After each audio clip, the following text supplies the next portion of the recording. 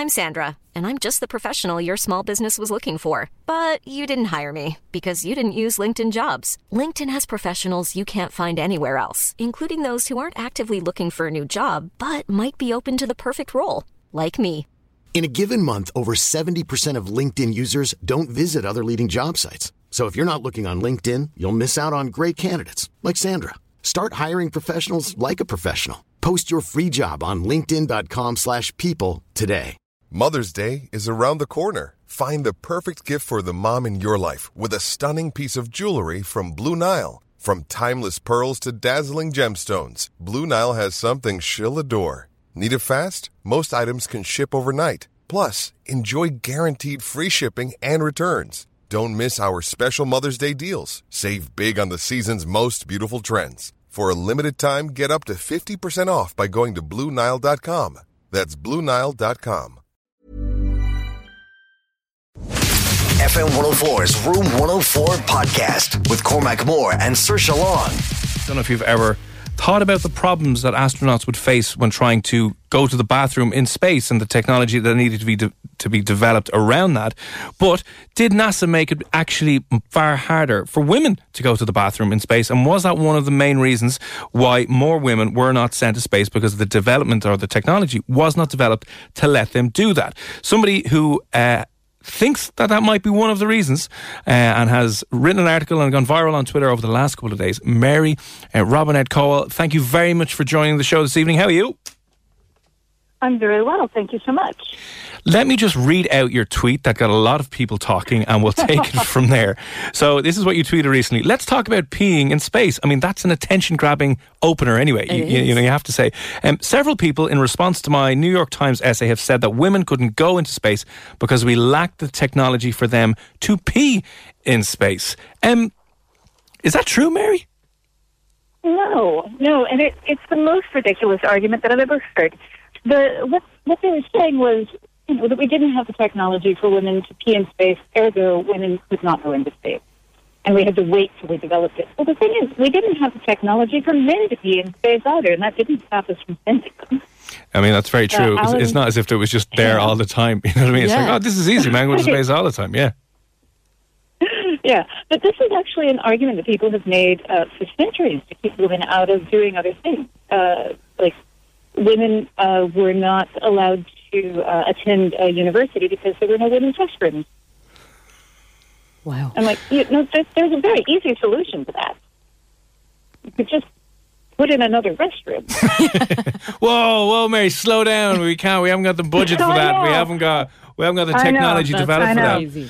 I do love how you, in your tweet, you went into specific elements of the space program and documented how, was it the first man in space had to wind up peeing himself in his spacesuit because they had forgotten to sort out the peeing situation in the suit? Right, well, so that was the first American man, Alan Shepard, and they thought it was going to be a 15-minute mission, so they hadn't solved the problem of how to pee in space, but they're like, it's not going to be a problem. But he had to sit on the launch pad because of delays for hours, and eventually asked Mission Control if he could pee in his suit. And they had to do a lot of conversation about it. It's like, are you going to short things out? What are the problems this is going to cause? They finally gave him permission to do it, and so he wet himself and then went into space anyway. So. Oh, did my phone just drop you? Oh, no. We're just kind of in shock. Good. This is a little bit of a delay. Sorry. So I love that. The first American man in space wet himself going into space because obviously they hadn't developed that yet. So from then on, obviously the planning for Apollo and NASA was to send men to the moon and have longer space missions. How did the development of the peeing technology go from letting a man pee himself on the launch pad to maybe developing a system that might work for astronauts to pee in? Right, so they developed a number of different things. One of them was the urine collection system, which was basically a sheath that looked like a condom. And they tested it. It worked very well in testing. But then when they would give it to the astronauts to actually use, it wasn't like they kept having this problem with urine still winding up in the suits. And it turned out that when they were asking the astronauts what size they needed. They were all saying large. Small, medium, and large. Of course they were. And it was, well, of course they were. And it was falling off. Well, listen, in fairness, Mary, it's a bit cold in space, you know what I mean? So maybe that affected some things. To be fair, actually, it turns out that when Buzz Aldrin and Armstrong, or Neil Armstrong, arrived on the moon, when Buzz jumped down to join Neil on the surface, the sheet fell off, and so later Buzz had to go in his pants. So he holds the distinction for being the first man to pee on the moon. And you know the really famous boot print, Buzz Aldrin's boot print? That's a photo of a boot with pee in it. Oh, wow. Right? They left this out of the NASA tour in the Kennedy Space Center. Yes. You know, I don't understand why, because so many people are interested in peeing. Why would they leave something like that out? Probably because it takes away from the fact that they're... does it though? It makes them more kind of human. It's like, you went to the moon, but you pissed yourself, Buzz, so calm down now. Yeah, so there's some great transcripts where from the Apollo program where they're like, excuse me, whose turd is this floating in the cockpit right now? Oh, no, really? Oh, yes, really. Because the only way you could, the peeing, you have the sheath, at least, if you could get the right size. But for pooping, you had to use a bag fixed to your rump. Oh, that's horrific. And it was not always successful in containing things. Oh, no. So, yeah, I've been told that this is still occasionally a problem today on the International Space Station, and that there's a general rule that you do not eat milk found floating in space. Yeah, you need to be careful what you're eating, because if it's... You definitely don't want to be doing that. I mean, this is hilarious. Mary, we were joking about this in the office and didn't realise that actually, like, zero gravity floating turds were a significant issue. Oh, yeah. It is apparently every time they move a piece of equipment on the space station, there's a fair chance that an old desiccated turd is going to actually float out into... You think of the glamour of space, and yet... Do you know what? Chris Hadfield's singing from the space station, his video would have been ruined. Can you imagine in the middle of it? He's just like, oh God, oh no. I'd be like, cut the feed, Chris, cut the feed. My God. Yeah, because you wouldn't think, it's obviously never brought up, and all the space movies are all about the mission, and they're not about the real life human things of how do you go to the bathroom and do a poo in space. And Apollo 13 would have been a terrible movie if, part of it was just, hey, watch your head there. Guys, you got a shit. Sorry, my bag fell off, guys. There's some of my stool. Well, and they actually had a terrible problem with Apollo 13 relating to pee, because I'm always amazed at how many pee references I can make in a single 15-minute conversation. But in Apollo 13... one of the problems that they had was because they were without power and trying to desperately to maintain everything, was that anytime they did a urine dump, what would happen is it would slightly change the sector of the craft. Oh. So because they were blowing it out the side of the ship into space. So they told them not to make dumps. So they were just having to store the pee in anything they could find in the spacecraft. Oh, God. And, yeah.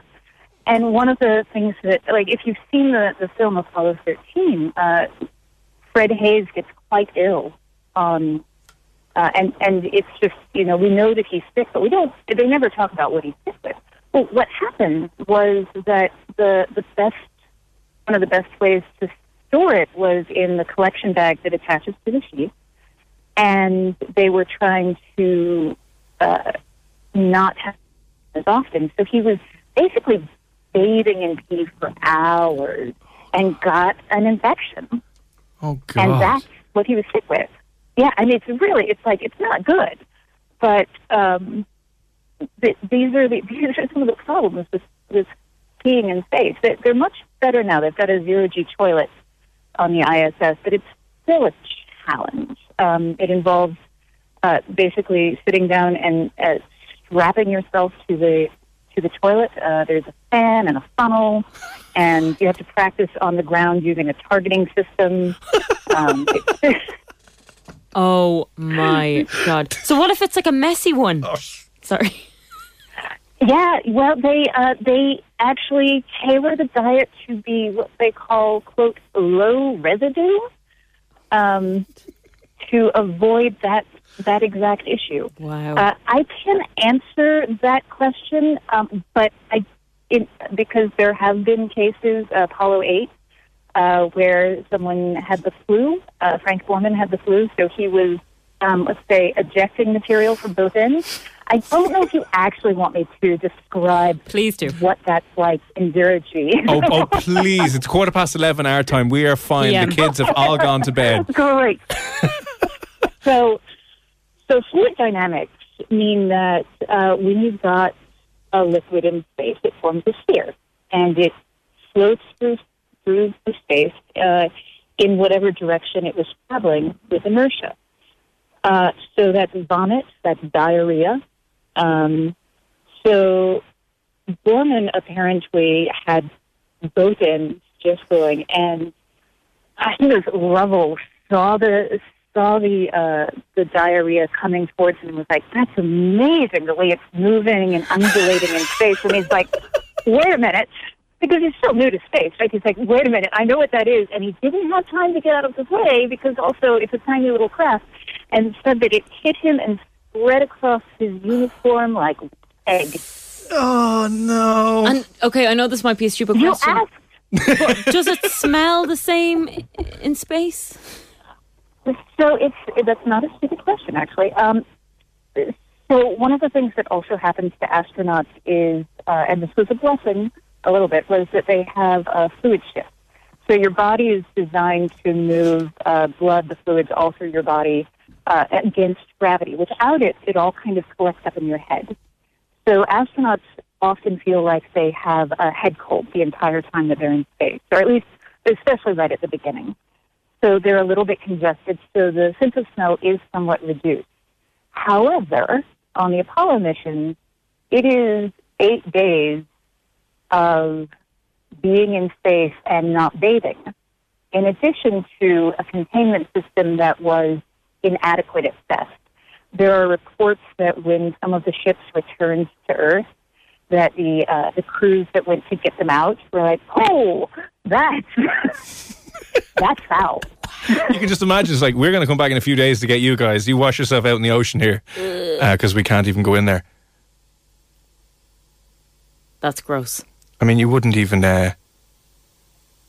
you wouldn't know what to do in that situation. I think we might have... Have we lost? Mary, are you there? I think your line might have dropped. Oh, damn it, we lost. We'll see if we can get her back anyway. Sorry, Mary. Her line dropped. But basically, wow, there's so many things you wouldn't think about when it comes to that side of space. Yeah. She's got a fascinating Twitter thread. If you're on Twitter, just search for Mary Robinette. So it's Robin E-T-T-E. She goes through some of those stories in specific detail about how exactly, on some of the more elaborate, disgusting problems that are faced with. But I can't believe we laughed about this earlier on and it was true. yeah, You could get hit in the face with a poo. Someone else's giant poo. and you'd heading be towards amazed by it because you're like, wow, it's beautiful. Look at it go. God, so there, I just imagine like rocking up onto your first day of astronaut school or whatever, and you've trained so hard and you've done so much work, and then all of a sudden you're like, now we're going to learn how to pee and poo in space. You're like, We have to go back to like square one. yeah, you're like, really? Is this what we're doing now? And if you get that wrong, yeah, Target. absolutely. Disgusting! So there you go. We'll see if we can get. I think her line has dropped. Unfortunately, we were talking. She's over which side of the world? Pacific time. Yeah. It's thousands of miles away. So I don't know if we'll be able to get her back. The final question that she answers, by the way, is frequently asked questions: erections in space. Officially, it's never happened. Why? She goes on to say, however, according to Mike Milan in his book Riding Rockets, he wrote most mornings on the shuttle with his wooden. He reports he woke most mornings on the shuttle with his wooden puppet friend. And she quotes him, "I had an erection so intense, it was painful. I could have drilled through kryptonite." So, you know the way she was talking about blood flow? Obviously, your body is fighting against gravity, but like if there's no gravity and you find yourself, I don't know, slightly aroused, would it be even more intense because your body is so used to having to pump it hard against gravity? Well, you don't need Viagra. There you go. Struggling in the bedroom, going to space. There you go. And I wonder then, right, you know the way Virgin and Richard Branson, he is creating trips into space. Mm-hmm. I imagine they're only going to be short trips, because imagine just ordinary people trying to figure out how to go to the bathroom in space. Oh, they couldn't. You spent $250,000 on a ticket to be the first human in space, and you come back, how was it? Crap myself. Someone's poo floated and hit me in the face. I'd say you wouldn't even notice, though. It's one of these things that... During the in-flight movie, you got Saoirse turd in your face. You're like, this is ridiculous, lads. I would do it on purpose, to try and spray someone like you in the face with my shit. That's disgusting. But it said about burping, she said about burping, you can't burp. That it actually ends up coming out the other end, that it stays down in your stomach. Why can't you burp? That was apparently one of the questions asked. And, really? Yeah, it ends up coming out the other end instead, which is all kinds of disgusting. Disgusting indeed. So listen, go check out Mary Robinette Cowell. Check out her article in the New York Times if you fancy a read, and check out her thread. It is hugely entertaining and goes into specific details. I didn't get a chance to ask her how and why she wanted to study the ins and outs of peeing in space. Well, how you decided to do that. You know a little bit. You probably want to know more. I want to know a lot more. I hope there's some weird YouTube documentary out there about the struggles and the technology behind peeing in space. Well, there you go. As I said, at Mary Robinette, check it out.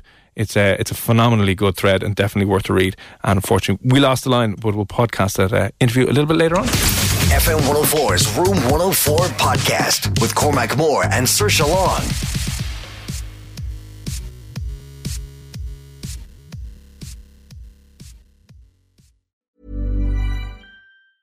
Hey, it's Danny Pellegrino from Everything Iconic. Ready to upgrade your style game without blowing your budget? Check out Quince. They've got all the good stuff, shirts and polos, activewear, and fine leather goods, all at 50 to 80% less than other high-end brands. And the best part? They're all about safe, ethical, and responsible manufacturing. Get that luxury vibe without the luxury price tag. Hit up quince.com/upgrade for free shipping and 365-day returns on your next order. That's quince.com/upgrade.